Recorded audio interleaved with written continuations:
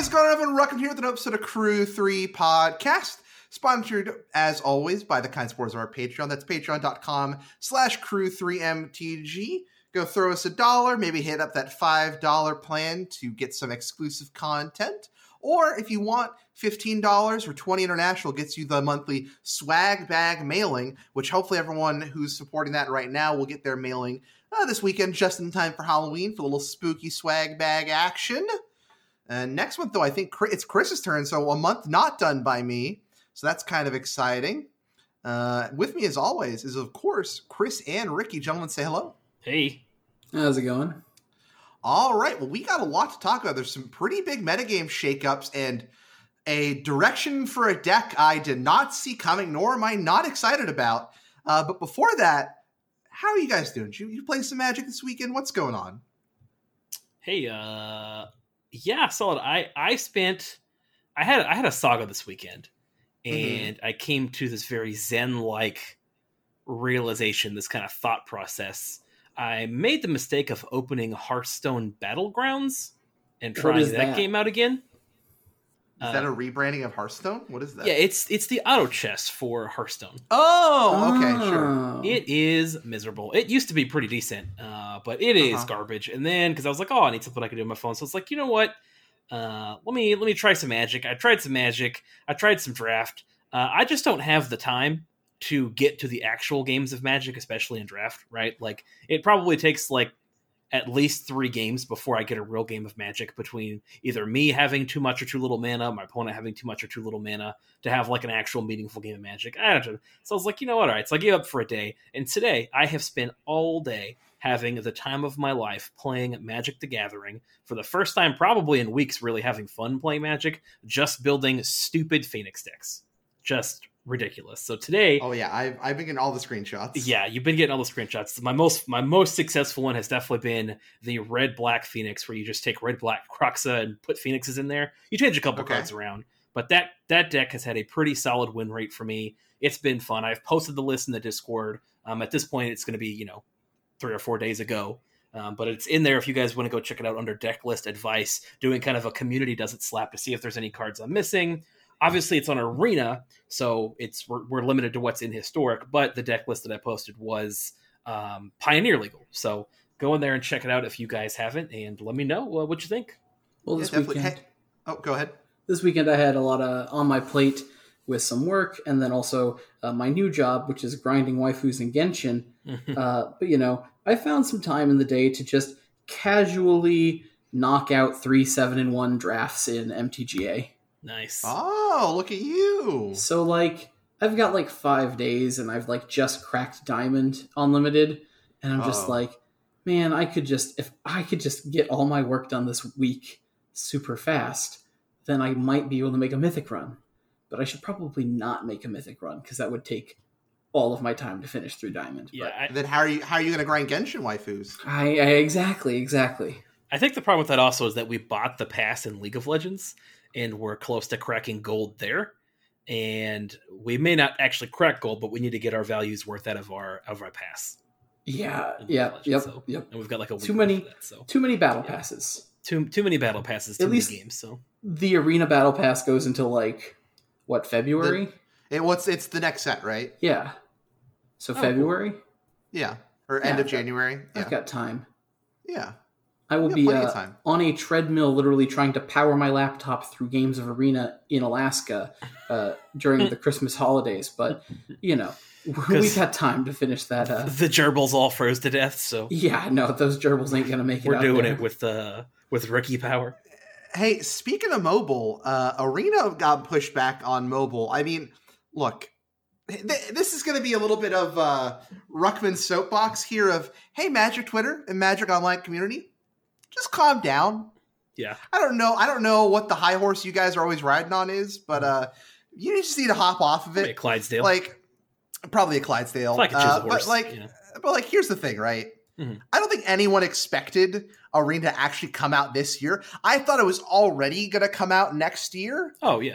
When they said it was delayed, I was like, oh, you guys were actually shooting for this year, right? And just the people laughing about it and making fun about it, there's a lot that goes into it. And I'm glad they're delaying that because there's a lot they need to fix in Arena proper before we get to mobile. So I am glad that they're pushing this back and not like laughing about it, because this impacts performance and things like that on people's jobs. So again, like, we don't have to be cynical about this one.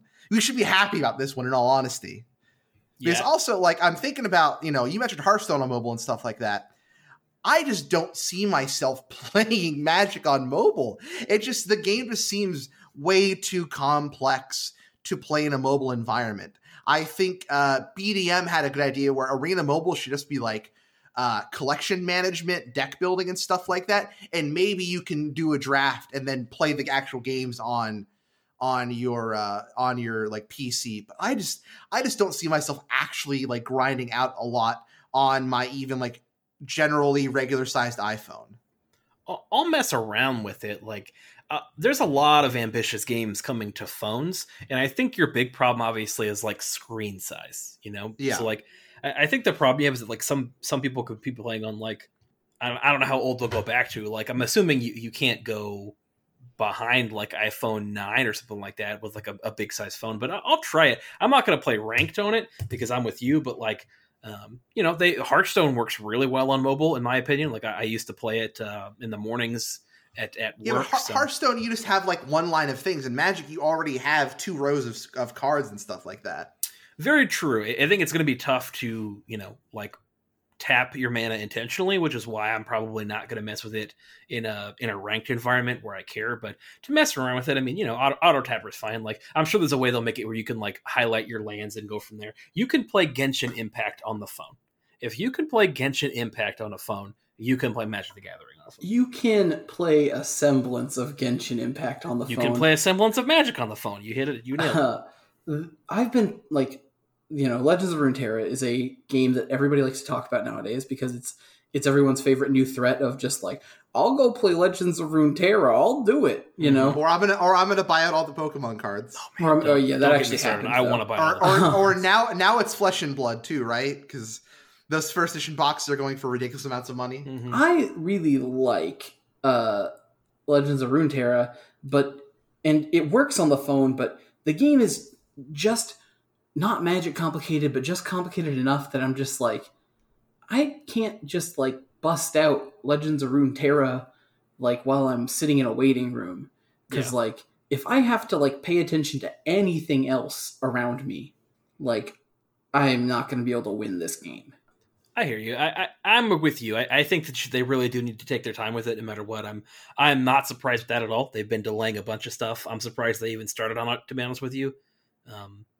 So yeah, I would be interested to see if like we get better tablet technology or better like slim phone technology to like make a bigger screen size to make those games more playable with like reasonable processing power. Because people have iPads. There's all kinds of tablets now. So like if tablets become more popular, I definitely could see it being played there for sure. Meanwhile, Hearthstone on mobile. I mean, not to like drag down any Hearthstone players, but when I started Hearthstone on mobile, it was just, is it turn 7? Is there a Dr. Boom in my hand? Put that on the board. Oh, for sure. I mean, that's it. That's the whole game. I was just counting to 20 with Cthulhu Priest. That's when I was playing Hearthstone. See, we're pre Cthulhu. We were nothing is better than Dr. Boom. Sure. Right. Okay, and the last thing I recommend Soapbox is what else on Twitter has you annoyed recently? Oh yeah, it's the wonderful Brad and BBD clip from their Rivals League match this weekend.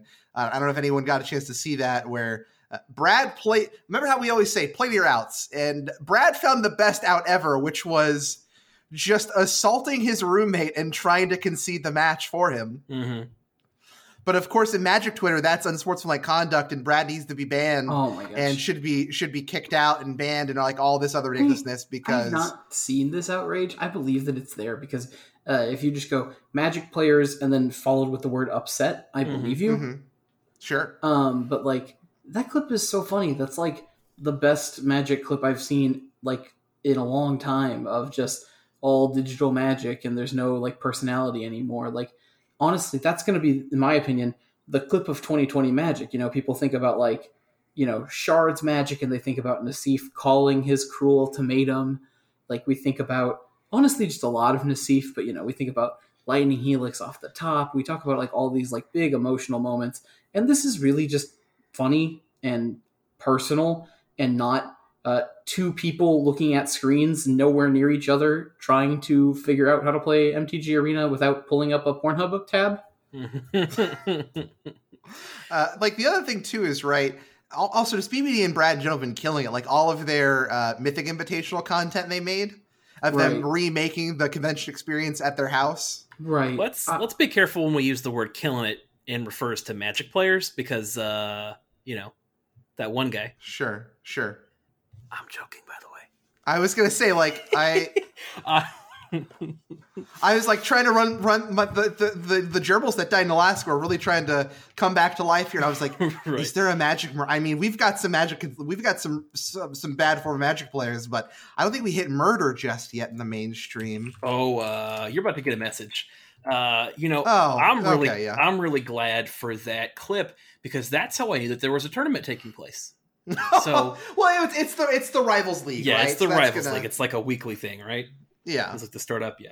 So yeah, I'm joking, but again, I have no idea where you find that anymore. Again, it's just like that's a whole other soapbox. I'm not gonna get into that, but yeah, I think it was fun. I'm disappointed in people, like whatever. If he had somehow accidentally conceded the match, it would have been fine, right? Because he was conceding from the other side, basically saying, "Oh, I can't win." It would have been a funny moment. Just let people enjoy it, He holds up a sign saying, "I can't win." Mm-hmm. Right, for sure. So, yeah, it's just. Oh, what if he accidentally conceded? What if he force closed the program? They can figure it out, right? Right. It's whatever. But they rebuilt, because I couldn't tell you if that was like in the middle of their match or whatever. But they could easily reconnect the match. Mm-hmm. Whoever lost the other game could just concede. We play the game 3, or that's the over in 2. Right? It's not hard to rebuild that at all. Right. Yeah, I'm not immensely positive. But one, it's not that hard to recreate Magic, especially once the game's over, right? It's very easy to just hey, we'll go to a game 2 even online, right? Like somebody concedes the first one. But I'm pretty sure that was it, because I think they said that BBD moves on or wins the match after that. So whatever. I don't know. It's just after everything negative that we've had in the Magic over the last few weeks, having something genuinely heartwarming and funny like that to just even share to my non-Magic friends. And just have people all the outrage over. I was like, come on, really? Yeah, for sure. Do you guys want to talk about the other drama from the weekend that is going to be the Chris's Crafting Corner segment for this week? Yeah, sure. Let me cue up the smoking jackets and the cigars as we settle in for a nice theory crafting session. Everyone ready? I brought finger paints. I thought this was the crafting session. Yeah. No. Finger paints later. Okay. This is a method of meeting of the minds right now. Okay. There we go. All right, cue it up. All right.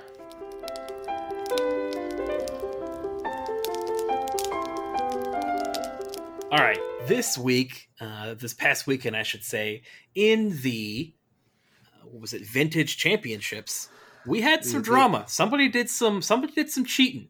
Somebody did some down and dirty nonsense that you ain't allowed to do in the game of Magic the Gathering cards, and that was offering prizes, offering some kind of compensation in return for a concession, right? I don't want to go too much into that because there's a lot of kind of muddiness around it. I read the chat log. It was very clear. It's on Reddit, I'm pretty sure. And you can see it. It doesn't look like one of the people's first language is even English. So who knows what if there was any misunderstandings there. But definitely you cannot do that. Very against the rules. It's one of the first things you learn as a Magic player in a competitive environment is you can't essentially match fix.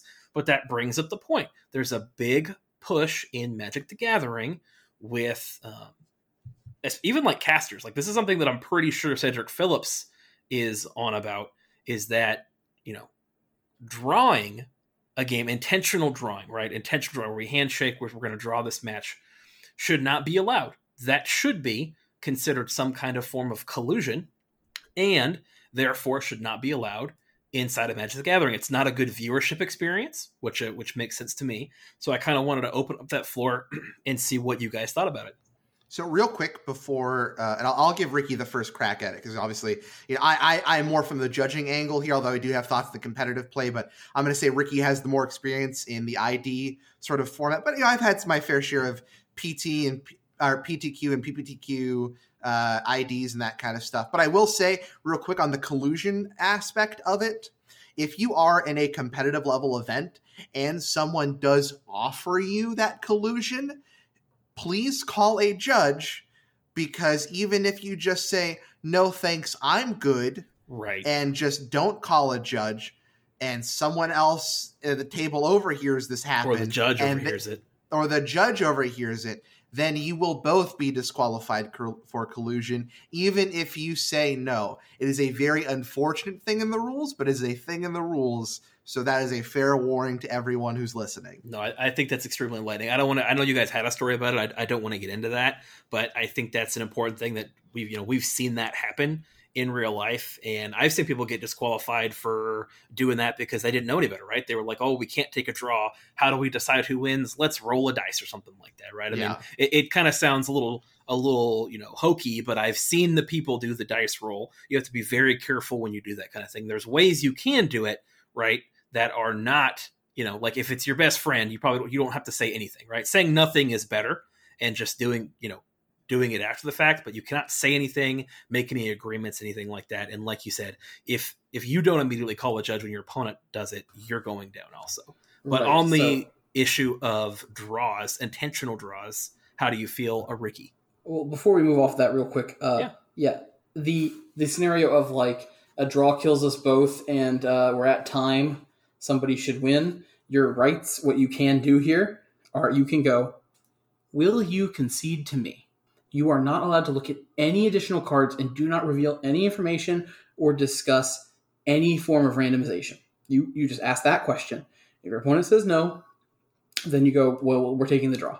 That's it. That is cut and dry. That is it. I've had friends and people are like, wow, isn't that scummy? Because like they get to the end, right? And they go, will you concede to me? A draw kills us both for day 2. And the opponent responds with, how about we roll a die to see who wins? And then the friend raises their hand and calls the judge, or looks at the judge who's currently at the table and says, Judge, my opponent's offered to collude with me. Now, that person is not angle shooting. They're not being scummy. If they do not literally report that that's just got said in front of them, they will also be disqualified. So they are not like, ooh, gotcha. It is, I have to do this because you said that, or else we are both getting disqualified now. I'm pretty sure. So, and I guess I'll ask one question because now we're here. I thought you could reveal your hand because you used to be able to reveal your hand. Can you not do that anymore? You can technically reveal your hand, but you shouldn't. Right. I know for sure I've seen somebody look at the top card of the deck, and I know you can't once you look at the top card of the deck, you're done. It's over. Yeah. It's over. The judge is going to say, is this match, has a result been determined of this match? And if you do not say yes, then whoever is like flipping cards or both players are going to be in a lot of trouble. For sure. All right. Intentional draws, Ricky. How do you feel? Intentional draws. Everybody who has been to a competitive level paper Magic tournament has been, in the thick of it. You're 3-3, but you just want to leave there with a positive record, and you go into the last round and you're hoping maybe if I go 4-3, I'll get prize. And it's great. And it's a great time in a Magic player's life. They're bright-eyed and they never say die, and it's great, and they've got their own brew. And then you look at the top tables and you go, why aren't they playing? And somebody goes, oh, they intentionally drew into top 8. And you're going to go, that's lame. They don't even have to play the last round. They already played the rounds. They already won. They've earned the right to draw. Magic is a game about managing risks, and intentionally drawing once you're already in a perfect record is you managing your risks. That's what I have to say about it. Intentionally drawing is good. I'm glad that it's still around, even in the all-digital age of Magic. If you 6-0 through the Swiss, and you don't want to keep playing to keep top seed in the top 8 portion, you don't have to. You can take your draws if your opponent agrees, and you will slide into the top 8. You cannot win the tournament if you don't make the top 8. So take your draws where you can safely take them. Right. Ruckman, how do you feel? No, keep going. All right. Take your splits when they're offered. Just sure. saying. My only thing about the splits is like that's another whole area that I think is like too complicated to get into right now. Like you can definitely offer splits. Go look up how you do that because I don't want to talk about it here. Right. Okay. Fair enough. No talking about splits here. Just talking about intentional draws. We can, if there is interest, we can talk about splitting in another thing. Or hey, we have a Q&A episode coming up in a couple weeks. Go ahead and put in a question for how do we go about splitting prizes in an event? Right. Mm-hmm. There you go. Throw that in there, and we'll cover it on the Q&A in a quick couple minutes. My thoughts are, I'm with Ricky. I get it from both standpoints, right? Like, as someone who has top aided several events, I'm not on the PT stage or I'm not in like the GP top 8 contentions, but I've top aided my fair share of PTQs and whatnot and things like that, right? IQs. And when you spend the whole day on fire and you're X-1 and you're locked for top 8 if you draw, if you're even the perfect undefeated seed, right? Mm-hmm. That's almost like your right to, now you can take a moment, you can go collect yourself. If my opponent doesn't want to do it, I'm not going to like be the person pressuring them, right? Mm-hmm. But I will say I do like the more recent change where seeding matters on player draw in top 8. That was kind of made like a year or two ago, right? So that gives some reason and agency to want to play that final round, which is nice. Yeah, that initial play draw rule was made a long time ago, but I don't know where it was established. I don't think it was established everywhere, but it wasn't like pushed down though. It was only at like professional level events, and then they upped it to competitive level events. Yes. Yeah. So, and I mean, like even FNMs and stuff like that'll do it. So, and we do it for our events just because, again, you earned that top seed, so you should get some benefit for having that top seed, right?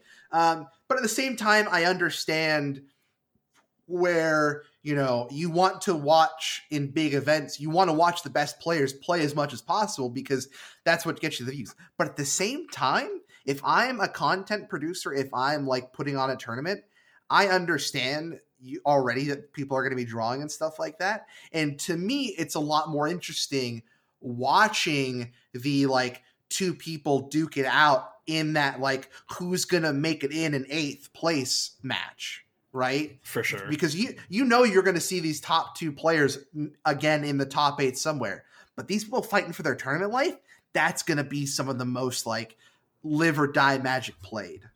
Exactly. Like that is, in my opinion, I think like people who say like, oh, it's bad for viewership. It's not bad for viewership. Look at table 5, look at table 6, the people who are like playing for their tournament life, And also I think they used to do this when they covered the GPs. In round 9 of the GPs, they would cover the match that was the like 2 people who were 8-0s or like the 3 people who had 8-0, maybe 4, right? All the people that were close to getting perfect. And then they'd also just like cover somebody who was both people were the X2s. And it's just like can't lose. Like they used to do that, right? And like that's really interesting in my opinion because like you get to see different decks. You don't always see just the top players, right, forever. Mm-hmm. And you get to see like people who are still like very much have like things to lose here, right? Right. Yeah. Tables 1, 2, and 3 are going to concede, or not concede, but draw. And that's going to happen, so don't even schedule them for the feature matches. Sure. Just schedule tables 4, tables 5, table 6, Right, makes sense. I get the other side of that. Like, no one likes to be that person who's X-2 thinking, oh, I could still make it, right? But the top table's already true. No one likes being that person, but sometimes it's just not your day, and it's going to happen, right? Right. I think the argument there is that, you needed to play better, right? Like there's a lot of times where X-2 will make it into whatever. So like, it's just that 3rd or 4th. And again, if you play well enough for long enough, you'll eventually make it, right? So people make it more often than not. I'm going to tell you guys that I kind of made an absurd argument with my friends that I'm not going to make here.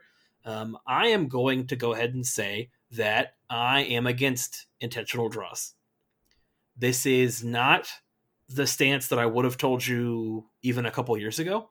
I once, unfortunately, made fun of somebody because they were in a position that should have known better, especially with the history of Magic and chess and just gaming in general they had, calling intentional draws collusion, because I was not educated in games outside of Magic. I was a Magic the Gathering player, right? That's what I did week in and week out. Those are the tournaments I grinded. That's what people knew me for.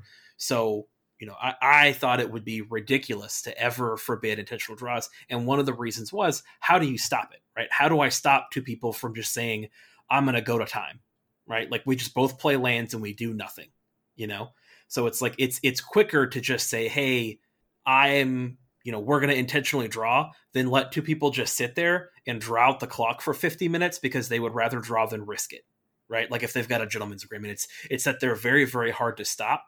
But I wouldn't mind placing them so that you could not, because in my opinion, there's just no reason to have intentional draws. Like, they don't make a lot of sense in your anti-collusion stance.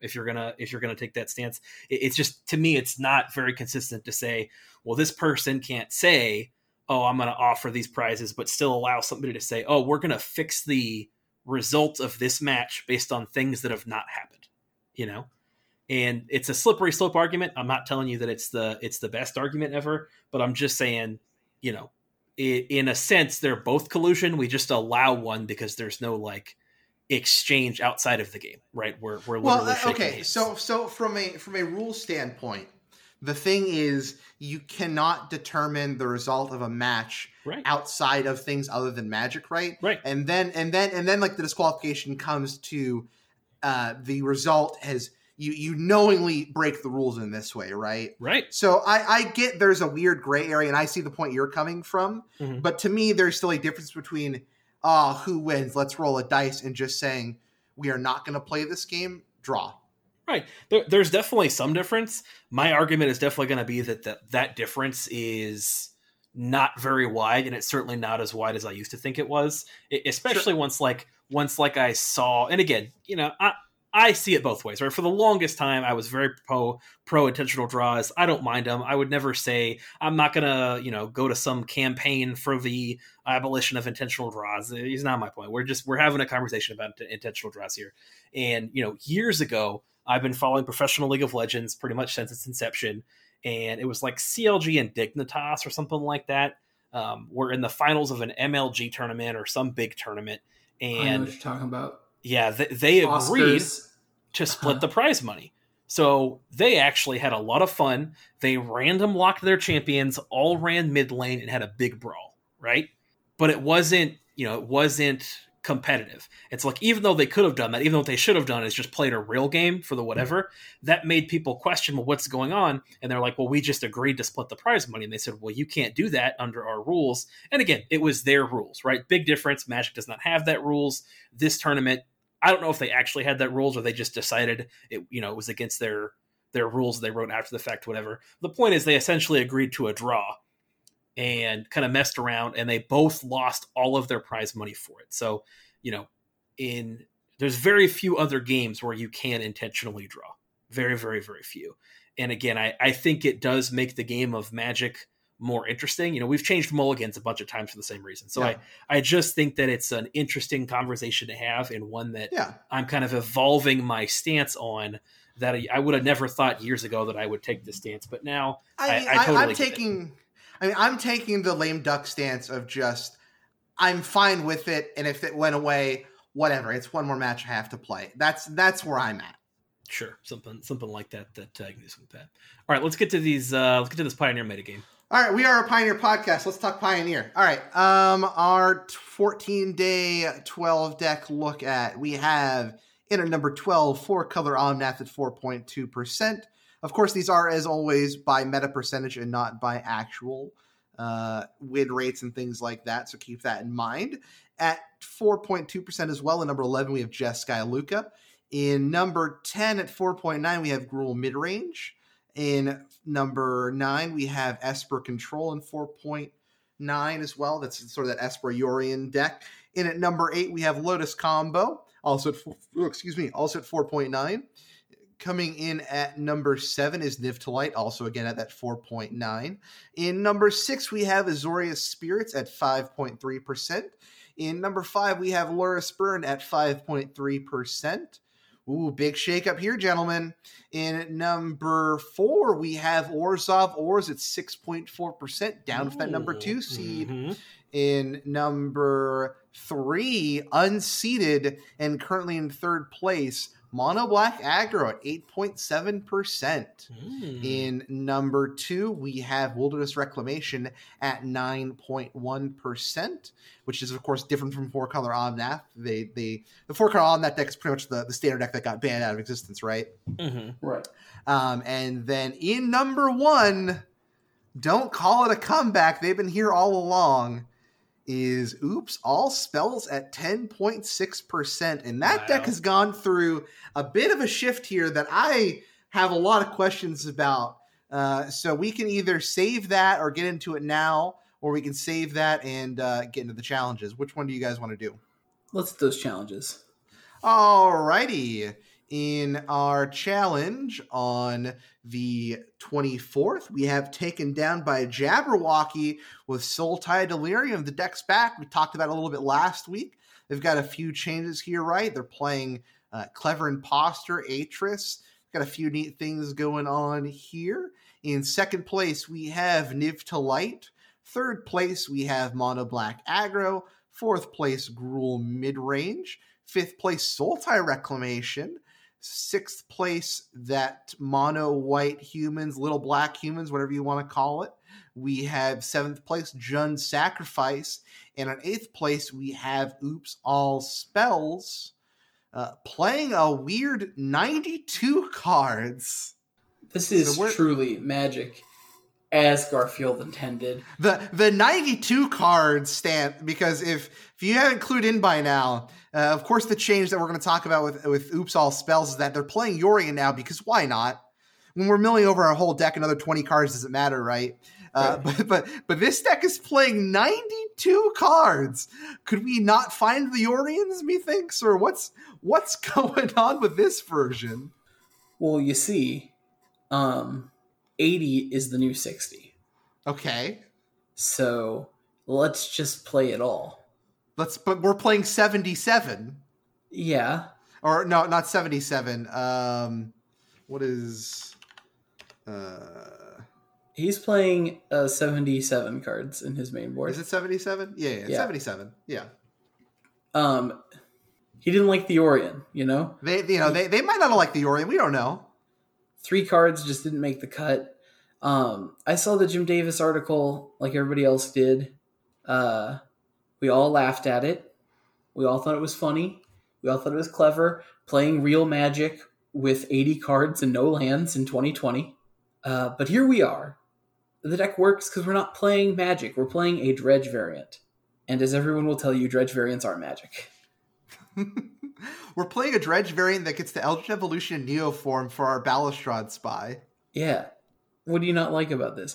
We're playing Kazandu Mammoth now. We're playing Kazandu Mammoth. Like, that guy's just an efficient beater. Yeah, no, I like Kazandu Mammoth. Look, all I'm going to say is, Andrew1232, tell us where the other 3 cards went, why we're not playing the Orions. That's what I want to know. Maybe when he was getting his deck out, or when they were getting their deck out of their deck box, they just, they missed those 3 cards, Out of the digital deck box? Yeah, it has to be an error, right?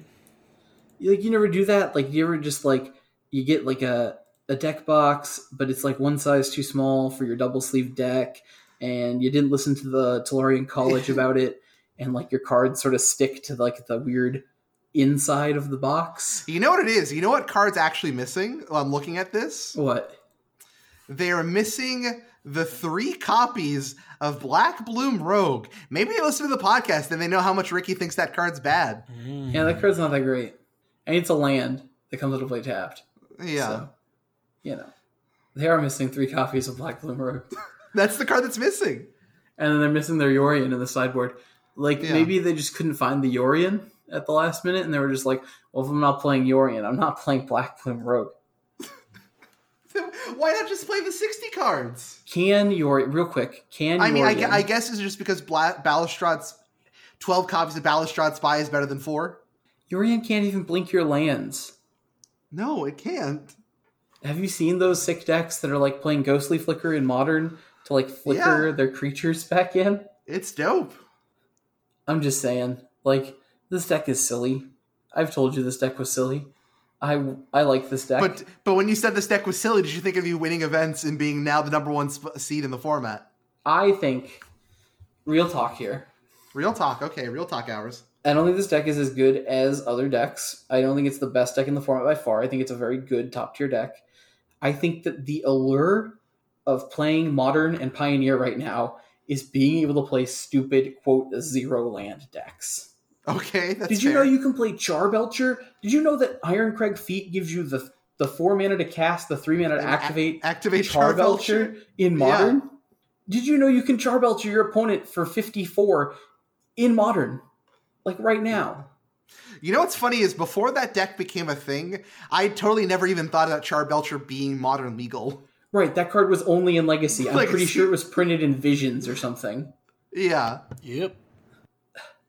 This deck is sweet. I'm gonna take a second mortgage so I can buy all of my foil Agadeem's Awakenings, but All right. Anything else you want to talk about here? I mean, welcome back, Jund Sacrifice, the deck we haven't really talked about in a while. We're seeing Sultai Reclamation creep up here. Is there anything really to talk about in this one? I mean, Sultai Delirium coming back is pretty big. I think we're still seeing that the power of these mid-range decks is really still Uro and not Omnath. This Jund Sacrifice deck is actually really interesting. Okay. It's got a lot of random one-ofs, like one of Deathrite Shaman and one of Fiend Artisan. Yeah. A lot of one-ofs in the board too. It's playing Agadeem's Awakening, of course, because why wouldn't you? And Collected Company, but it's not playing a Traverse the Ulvenwald or something to tutor these one-offs. We're just going to hit them. Yeah. And they're going to be great.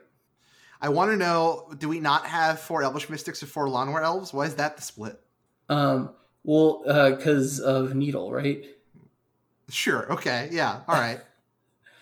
I love Distended Mindbender on the board is hot. Goose is better than both of them because it makes a sacrifice. Yes. I feel like the split on 2/2 is absolutely fine there. Okay, sure. All right.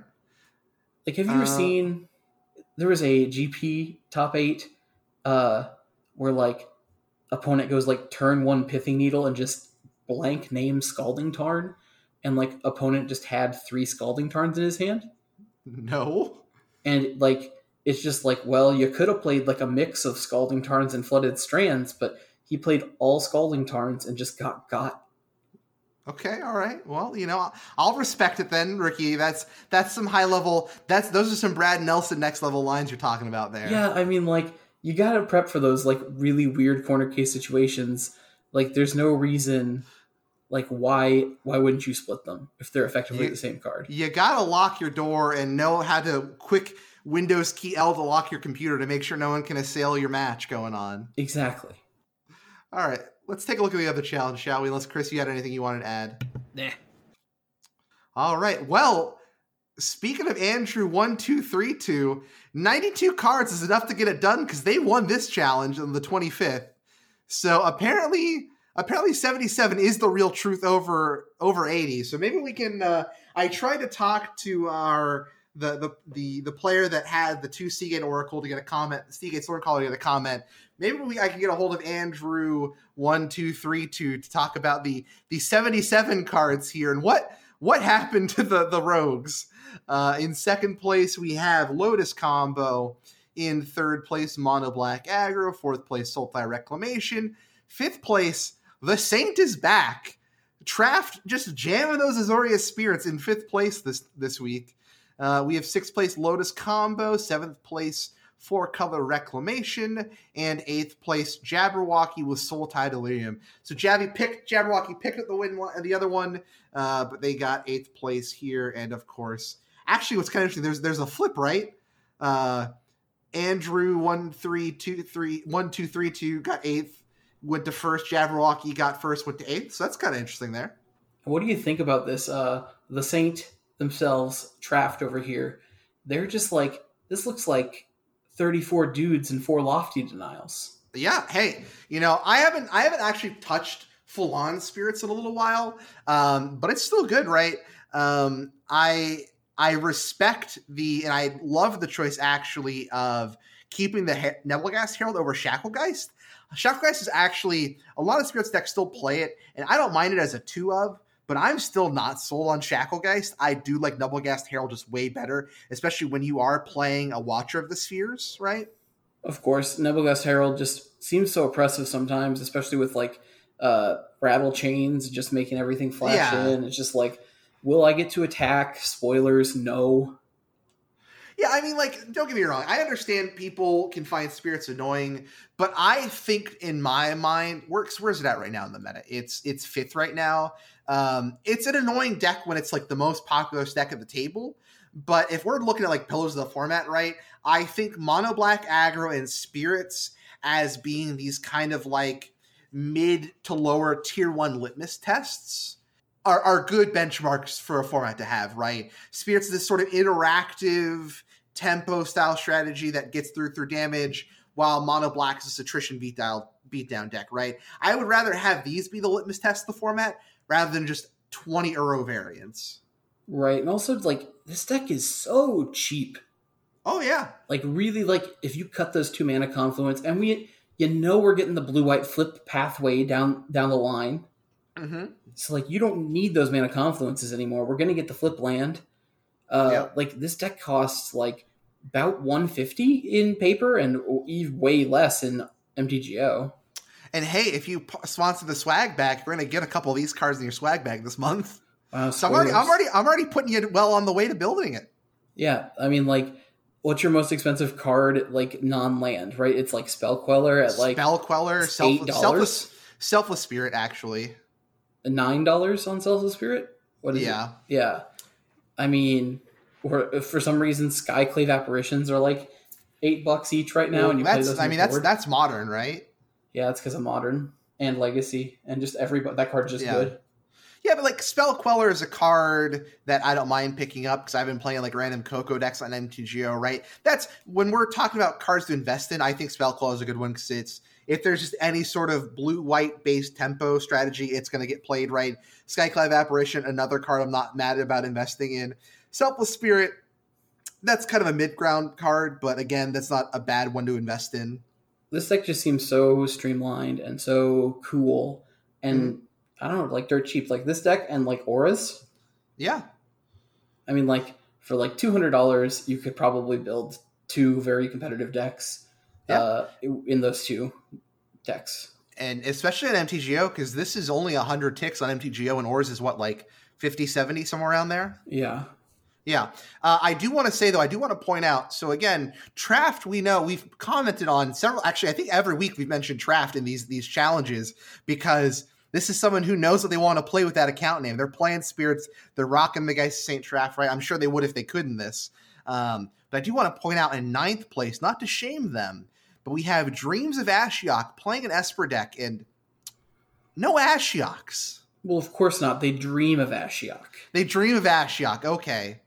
They don't have Ashiok. They just dream that one day. Much like myself, they dream of a format. I dream of a format where my rhinos and phoenixes can run free in a happy field of Pioneer.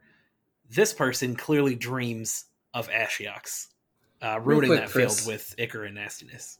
Chris, real quick litmus test here. What is the mana cost of a rhino? Converted mana cost? Yes. 4. What is the mana cost of a phoenix? 4. All right. 0. I've got my answers. No change in the answer now. All right. I know where Chris's intentions lie now. He's such a fair man. There you go. He's hardcast. Are we hardcasting Phoenix? He just wants to slam his 4-drops. You know it. Do you know how much I paid? Like, I played Phoenix for, let's extend it every time I mention it, 38 rounds at GP Austin, right? And do you know how many times I hardcast Phoenix? How many? Like 4. But never any more than that. Ever. Right. And I was always like, And that was over 100 rounds, right? Yeah, right. over 100 rounds. Exactly. I found Traft on Twitter, and they're talking about the deck, a very, very small amount, but not tweet too much about it. But they're definitely on the Spirits thing, playing it quite a bit. And if you check their history, they've got a lot of success on the Spiritos. So yeah, they're doing well, posting a lot about it. I mean, they've been a ghost since original Innistrad. If you register your account as Trapped, you better be playing Spirits. No, for sure. It makes sense to me. I'm surprised. That's definitely a commitment, but they didn't join until late last year. They didn't even join Twitter until then, maybe because they were playing it. So who knows how recent this thing is, but they have tweeted that they've top aided 5 out of the last 7 Pioneer events they've played. So I mean, like I said, we've talked about them every week, I think. Mm-hmm. Yeah. Can we book this person? How do you book a ghost? I don't know. Can they do birthday parties? I mean, they can't catch COVID as a ghost. As far as we know, ghosts can't carry COVID. As far as we know. But they also are the best at self-quarantining because they can't leave where they're haunting. So we don't even know. Yeah, that's why ghosts never get sick. Yeah. Well, this ghost seems to be haunting the top 8 of these challenges. There we go. That's why they pay me. Nice one. There's the Nickelodeon slime bad joke alert. All right, do we each want to take a league deck and then? Yeah, I got one. Yeah, I got one. Go ahead. Mine is first of all, I do want to point out a misnaming in the 1026 league. There is a mono green Planeswalkers deck played by Hell Monkey. That is not mono green Planeswalkers. It's just regular mono green. They're just playing a few more Planeswalkers. Sure, they're not the Planeswalker deck. But my deck is mono black by QB Turtle 15, and we're playing a Witch's Oven brew here. All right, we're playing. So we got an Arch. We got 4 Archfiend Vessel, 4 Cauldron Familiar, 3 Stitcher Supplier, 4 Fiend Artisan, 2 Priest of Forgotten Gods, 4 Liliana Heretical Healer, 4 Woe Strider, 1 Rankle Master of Prankles, 4 Thoughtseize, 3 Call of the Death Dweller, 4 Witch's Oven, 4 Castle Locktwain, 17 Swamp, a sideboard of 2 Duresses, 3 Fatal Push, 3 Soul Guide Lantern, 2 Damping Sphere, 2 Ratchet Bomb, 2 Self-Inflicted Wound, and 1 Kalidas Trader of Get. So this deck is obviously, we're just going to do what Wizards say we can't do in Standard anymore, and just attrition out with Witches Familiar, buy back some Archfiend's Vessels, and make some big Fiend Artisans while disrupting our opponent with Priest of Forgotten Gods and getting some Liliana value. I don't know, this deck is just pretty straightforward, and I like it. There we go. I've got a mono green deck I want to talk about just because we haven't talked about it in a while. Yeah. This is mono green by a Johnny89 in one of the leagues. They've got a spicy one of Shadow Spear. I want to point this out because, and I know this is a big ask, but if you have 3 copies of Nykthos and 4 collected companies, this deck is well under $100. You know, so like you have to have those pieces already because those pieces are a little bit expensive. But if you've got them, you can just smash mono green. And, you know, obviously I mentioned the Nykthos, the collected company. We're going to play a couple Aspect of Hydra, not blossoming defense or any of that to protect our creatures. We're just going to slam as hard as possible so that we can hopefully catch the combo deck of Lotus Combo or Oops All Spell stumbling a little bit and just murder them on a turn 4 or turn 5. So Aspect of the Hydra is the one that gives +X, where X is your devotion to green. We've got a couple Yorvos, 4 Steelleaf Champions, 2 Ronus, Lovestruck Beast, Rook's Harbinger. I don't like this card, but it's a big beater. I'm sure we could probably find something, you know, better, but... in mono green, there's not many options. Yeah, in mono green, you're there. Sir Farron, the Henge Hammer, I like to call him the Sledgehammer. He's the one who pumps with the stuff, Burning Tree Emissary, and then our 1-drop accelerants in Elvish Mystic and Llanowar Elves. And this is just to say, you know, this deck may or may not, you know, top 8 any challenges, right? There's people who've played their decks for longer that can do more explosive things, but if you just want to beat down, it's still out here. And so I just like that people are still showing up with mono green. It was the first litmus test of the format is, hey, look, we've got 3 mana 5/5s. What you going to do about it? And in that case, you know, we just kill them. That's what we do. We just beat them dead. Would you say that they could have a steam train if they were just to lay down their tracks? No. Nope. I wanna be your sledgehammer. Okay, whatever. I'm apparently old at 28. Is that? Are you talking about the original show? He's talking about the song. The Peter Gabriel song. Okay, I don't know. There was a show called Sledgehammer a long time ago that I watched with my dad. It was funny, but you know, I'm not quite that boomer. So real quick though, the reason why we don't need blossoming defense, right? Right. Is all of most of our creatures here are 3s that just dodge natural fatal push. So we're just really worried about the burn spells. Makes sense to me. So we can also, Steel Leaf Champion and Ronus give things trample, and Steel Leaf Champion hard to block. Aspect of Hydra go Brewer. Yeah, I mean, it makes sense to me. Again, obviously, I think that I'm going to trust this person over myself on the, what they're playing. I certainly don't play much mono green. I would just like to remind everybody this is still out there, and I think especially like if you were going to go, let's say right now you were going to go to a tournament, right? A lot of these challenges, you look at them, a lot of these players are just hardcore MTGO grinders that can play from anywhere, right? David, one of the guys was from Glasgow or something like that, was on his Twitter. But if you were to go to a local event or play in some kind of event with other people, you could still take mono green if it's your deck and do well with it. I want to point out that I think this format, while narrowing down a little bit because of the people who are putting so much work into it, I think the fun aspect is really still there, and I just like that something like this can still come out and smash face and do really well. Cool. I have a 5-0 list. Yeah, what you got? It's misnamed. It's called Naya Midrange.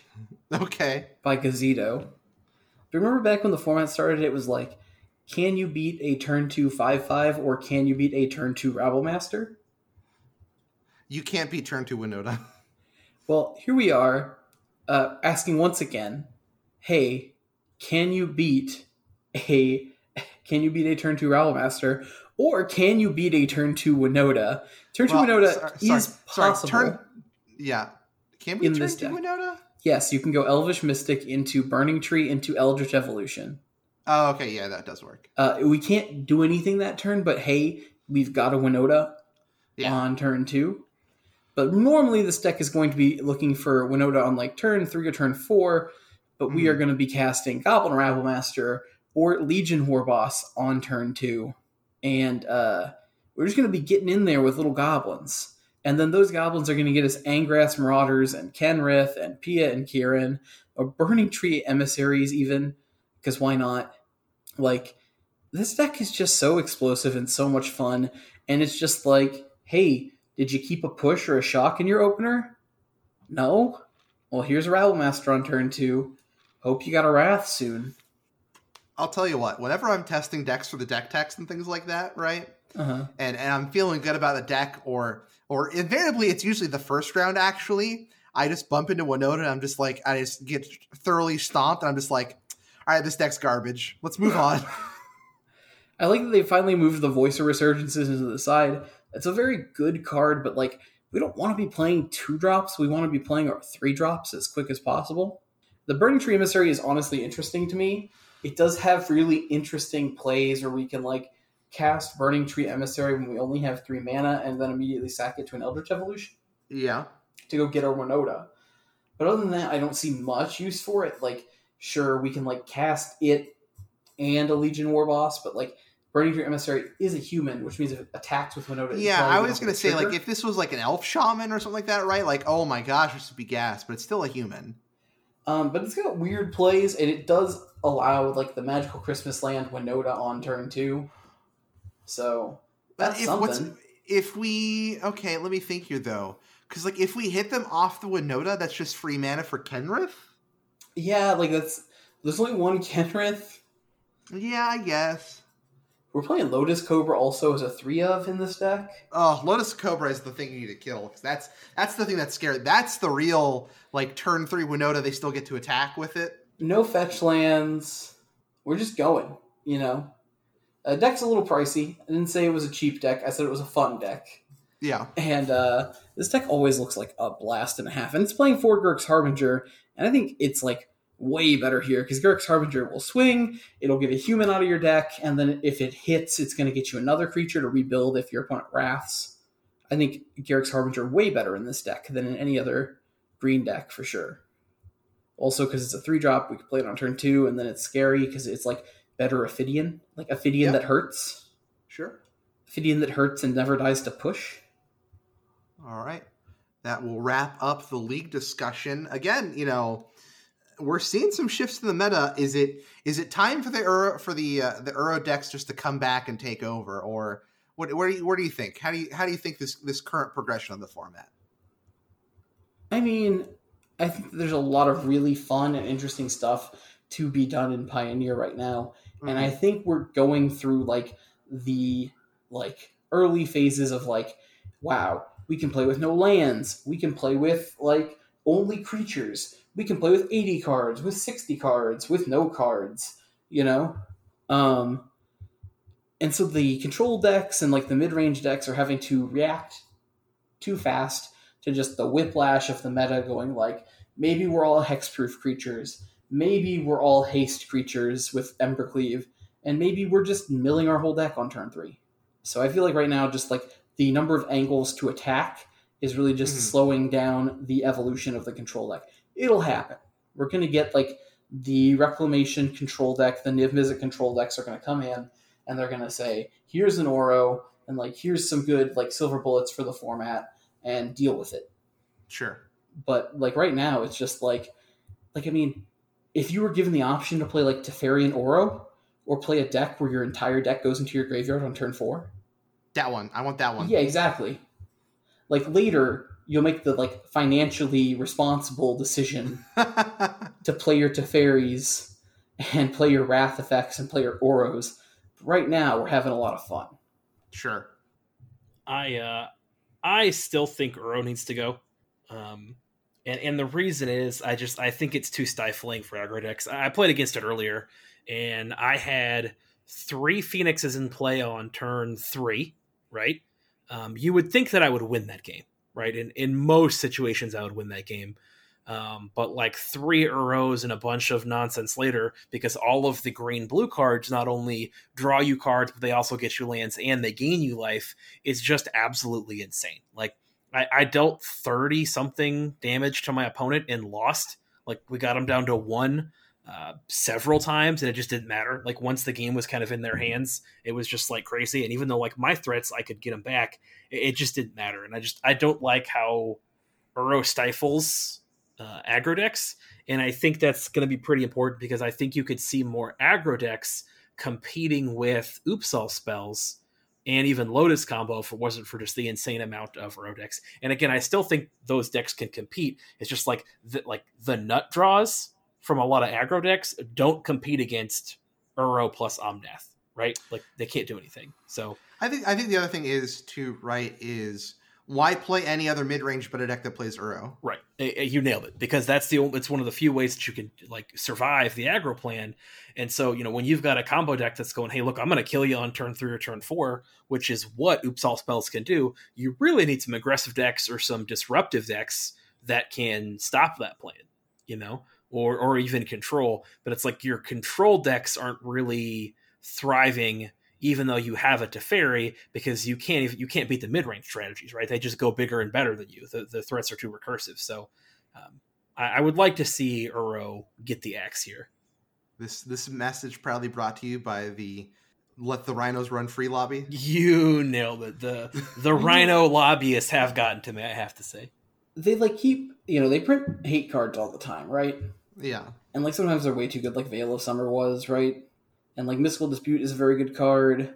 But I mean, like the red ones always seem to get really shafted. Mm-hmm. It's like, not Combust, but like the new Combust that hits Planeswalkers. What is it? Fry? Yeah. It's like, well, it's still 1 damage from killing Uro. And 1 damage from killing Oko. And like, man, Guttural Response was such a fun card to play with. And like REB and Pyroblast were so good way back when. And in Pauper. Like, would it be awful if we got a 2-mana Pyroblast? Yeah, I maybe there's probably cases where that's broken, but I definitely think it's like, worth talking about. Probably something we could bring up later.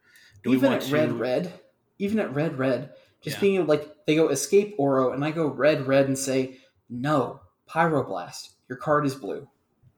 Yeah. And just like, be like, stop.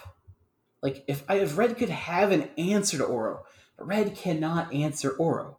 Like, that's like the big problem. It's just like, it's like, it gains life, it draws cards, it plays lands, and it's just huge. And you can play it again and again and again and again. And like, you gotta play green and hope you can hit Scavenging Ooze when it's still in the graveyard. Like, I don't want to play like the yard hate game. I don't want to answer it forever. But like that one crucial moment where they go, "I'm going to escape Oro," and you're going to say, "For red, you're not." Mm-hmm. And the first time, right? So at least they have to work for it the second time, you know? Right, exactly. Like, I feel like a card like that has to be coming. Like with all like the power creep and stuff like that. Like they power creep every color, but like red and white. Yeah. I don't even know that red would have the time to play it. Like it just feels like at that point, maybe you do in some kind of thing, but we'll see. I'm just saying, like everybody gets cool hate cards in their board, right? Always, right? Yeah, and like red definitely gets the worst of that. That's for sure. Red never gets a good hate card. Yeah, fair. All right, and all white does is get hate cards. Anyway, let's kick it over. Does it slap? Chris, his that theme song. Does it slap? Oh, no ASMR this week? Nope, not this week. Proud of you. You're making right choices in life. Thank you. All right, Ricky, you picked it. What you got? All right, we got Red White Gift is the name that they put on this deck. Mm-hmm. It is not a Godfar's Gift deck. I was very confused. Right. By Razor Chaos, but I think they had a different name in the Discord. I'm looking up that name right now. Sure. Rami is their name in the Rami. Yeah, Rami. They've got the little Animal Crossing dog. There we go. As their face. There we go. This deck is a red-white deck. That is truth. And we are playing enchantment cards in front of, including a card that Chris loves, which is 4 copies of Idyllic Tutor. Oh, yeah. And we've got the 9 lives Solemnity combo here to stop our opponent from hitting us. Hey. But we've also got 4 copies of Harmless Offering, so we could give our 9 lives to our opponent. And we're playing cards like Cleansing Nova, because it's a Wrath. For 1 extra mana, it's a Wrath. But it can also Wrath the enchantment side. So we could kill the 9 lives that our opponent's playing. And we also have Abzan Advantage, which is 2 mana instant. Target player sacrifice an enchantment, and we bolster 1. So this plays very much like a red-white mid-range control deck, which I'm very into. I've been playing a mono-red Prison Chandra make Ruckman rip all his hair out deck with Chandra's regulators and every copy of Chandra. Mount up. And I love these styles of like red-white, just like playing board wipes, playing very, very powerful planeswalkers. We've got Chandra Torch Defiance and Nahiri the Harbinger, both very good planeswalkers. They answer all sorts of threats, and then like they've got big ultimates, and they tick us up with card advantage. So everything in this deck I very much like. We got 23 lands, but 2 Valakuth's Awakening in case we need to cycle our hands away. Very, very awesome deck. There's only one change I would make to the entire deck, and that is I would play either a 1 of Emrakul, or a 1 of Ulamog, or a 1 of Void Winnower, just to have a big hit for our Nahiri. As is, our Nahiri can't really hit anything. She gets to tutor for a creature or an artifact, put it into play, it gains haste, and then it bounces to our hand at the next end step. Our only creature we're playing is for Skyclave Apparition. Very good card for sure. And we don't have any artifacts. So, I mean, I'd just like a way to close out the game with damage if we needed to, with like a big Void Winnower or a big creature we need to play as a 1 of. We can cut like, I don't know, one copy of Abzan Advantage to play it. Mm-hmm. And I might look into playing just a little bit more of like just another spot removal. We've got Baffling End here, but just one more piece of spot removal, maybe cutting out 2 Idyllic Tutors to do it. Maybe we could even play Chain to the Rocks. I like Chain to the Rocks. Mm-hmm. My thing though is, look, I like Skyclave Apparition, but to me in this deck, I think that's more of a sideboard card, and I think we need just more sweepers. I think we need like some Anger of the Gods main board. Mm-hmm. I'm fine with the Skyclave Apparition, and I'm gonna say some things. You guys tell me if I'm crazy. There's some things like Abzan Advantage. There's some things like Baffling End that I get that they're there, but like I think that we should just be playing like Banishing Light, right? That can take away our gifted 9 lives that we gave to our opponent. 9 lives is hexproof. 9 lives has hexproof. I see what you're saying. We have to make him sacrifice it. Yeah, I guess then I'd like to see a way that just like destroys permanents or makes like them sack a permanent. Maybe play like We don't want them to sack a permanent. You need them specifically sack the 9 lives. The big thing is once we get 9 lives and Solemnity, we can just win the game. Yeah. Like our opponent can't hit us anymore. True. Mhm. And so like the Harmless Offering is a way we can win the game from that board state where we just give them the 9 lives and then make them sack it in that same turn.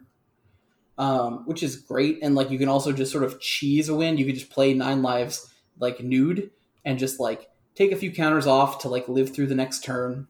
Yeah. And then just pass it over and be like, here's Harmless Offering and here's Absent Advantage, and you just lost out of nowhere, right? Right. Yeah. So this deck feels, I'm going to sound crazy. It feels like junior Splinter Twin. Definitely nowhere near as scary and not as instant speed as Splinter Twin, right? Mm-hmm. Mm-hmm. But it's like, here's a powerful control combo deck that you can just fall behind an advantage from. And then like they can lock you out of the game until they want to win, or they can just, if you're not careful, they can just get you. Yeah. I feel like enchantment's always an undervalued card type. The only thing is like your matchups against auras are a little rough. Like we have to win with the Cleansing Nova. And so I do agree with Ruckman, if we actually cut the Skyclave Apparitions down and we can play just some Anger of the Gods, maybe it's Sweltering Suns. You don't want to cut Nahiri for that? Like, I don't get what we're doing with Nahiri. Nahiri lets us filter. I'm fine cutting Nahiri and just playing like 4 Chandra, I guess. But I do like Ricky's idea of having the Nahiri be able to find us a different threat. Maybe we go like 3 Chandra, 2 Nahiri. Chandra just kind of wins the game. I just think the thing I'm worried about is, I'm worried about there's like the Gruul decks that are just, and early auras. Necessarily Anger of the Gods isn't going to necessarily sometimes be fast enough for the auras match up. I just think we need some like a little more early wraths like the Anger of the Gods, and maybe play like a couple Shadow of the Skies like that in the board. That's sort of where I'm at. Don't get me wrong. I love this idea. It took me a second to catch on because I was expecting obviously God Pharaoh's Gift, but once I realized what was going on, I love the idea here. I just think we need a little more than just like Skyclave Apparition and Baffling End to, survive that initial onslaught. Yeah, right. I definitely feel you on the Wraths effect. Now, Nahiri, I feel like is great because she exiles things. She can exile enchantments. She can exile artifacts. I'm also just a huge sucker. I used to love. I think it's something about living in Texas is that every Texas Magic player loves playing Jeskai Protect the Queen. The Jeskai Control Burn deck that wants to stick either a Jace or a Nahiri. Yes, Jace is a queen. Fight me later. And you just want to protect one of those 2 cards until it ultimates. My couple thoughts real quick are, one, I'm not going to go too much into it, but I think that I really want to see this deck like taking advantage of like a Nykthos to get higher faster, especially in 2 colors. I think you can look to see if there's any changes you can make to do that. If not, that's fine, but that's the first thing that I think about when I look at this.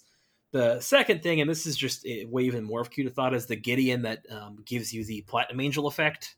I know it doesn't do a whole lot, because like then if they just kill the Planeswalker at the same time, it doesn't do a whole lot for you, but it's an interesting thing where like if the Gideon's on the field when the 9 lives triggers, like it still exiles, right? And then I don't think you can lose the game. So like if you can find a way to do that or trigger it when you want to, I think that's an interesting thought. So like the Platinum Angel Gideon plus Nykthos are ways that I would think about taking this. And then like you guys said, finding a way to throw an extra Wrath in the main deck just to give you the little bit of hedge against aggro. But I do like where this deck is going. Mm-hmm. For sure. We ready for some slap ratings? I'm ready for some slap ratings. Do all of these have to be however many out of the 9 lives? I think they all have to be. Yes. Okay. Yes. Yeah. All right. I wasn't even thinking about that. I'm going to give this 7 out of 9 Mr. Mephistopheles lives. Okay. Sounds good. Ricky, what do you got? I'm going to give this a 9. Yes, I said 9. I've got a Solemnity in play. It doesn't remove counters out of 9 lives. Of which cat's cat? Of the house cat that clearly used to be Mufasa. The house cat that used to be Mufasa? Gus? Wait, what? Oh, of the cats? Yeah. Oh, the railroad cat. Clearly. Oh, okay. Skimbleshanks, the railroad cat? The railroad cat is the only the only moment of clarity in all of Cats 2019. Okay. There's only 2 cats that I'm aware of, and that's Mr. Kitty and a Johnny. So this is getting, in my opinion, 6.5 Johnnies out of 9. Mr. Kitty's definitely a bust for Jones. Fair enough. All right, well, thank you, Razor Chaos, or Rami, whatever you prefer to be called. Thank you so much for this deck submission. Any last thoughts on it, guys? No, this deck was a sweet idea. I love it. Yeah, lots of fun. I want Blood Moon and Pioneer. You want Blood Moon and Pioneer? I want to watch the world burn. You're going to take Blood Sun and Alpine Moon, and you're going to like it. I guess so. All right, to wrap things up, just a reminder, episode 50 will be our next Q&A episode, so be sure to either submit those to the pinned tweet on the Twitter or submit those to the Q&A channel in the Discord by 5 p.m. November 9th to make sure I get those all prepared for the podcast. Of course, on November 9th, we will be also drawing for our Extra Life winner. For if someone gives donate at least $1 to our Extra Life campaign, or in multiples of 5, that many entries into our giveaway for a collector's pack of Zendikar Rising. Or if we break that $500 mark, I will be giving away a standard draft booster box of the winner's choice that is open to international as well. We'll figure out the shipping if a winner is international, but I do want this open to everyone so we can get as many donations as possible to support that. And of course, the 7th, which is actual Extra Life Game Day, is our next webcam event using those new proxy rules where you get up to 12 cards proxied of your choice. We just ask those either be nice printouts put in the card sleeves, or they are nicely written out on the new Zendikar checklist, just so we don't have that awkwardness of trying to figure out what card is what, which I think sometimes make proxies a little undesirable. But we're going to hopefully use this new rule and people get more involved, because it will be our 1-year anniversary of the podcast coming up on that weekend. So we're looking forward to that. You can also find this show's Twitter at Crew3 Podcast on Twitter. You can find Ricky at also Steve. You can find Chris at its_Christmas. And you can find me stream multiple times a week on our Twitch at Crew3MTG, or posting weekly sort of fun deck techs on our YouTube, also at Crew3MTG. Be sure to check out the Patreon if you want to support us there. Thank you all for listening, and gentlemen, thank you for joining me this week. We'll talk to you all later. Bye. Bye. Bye.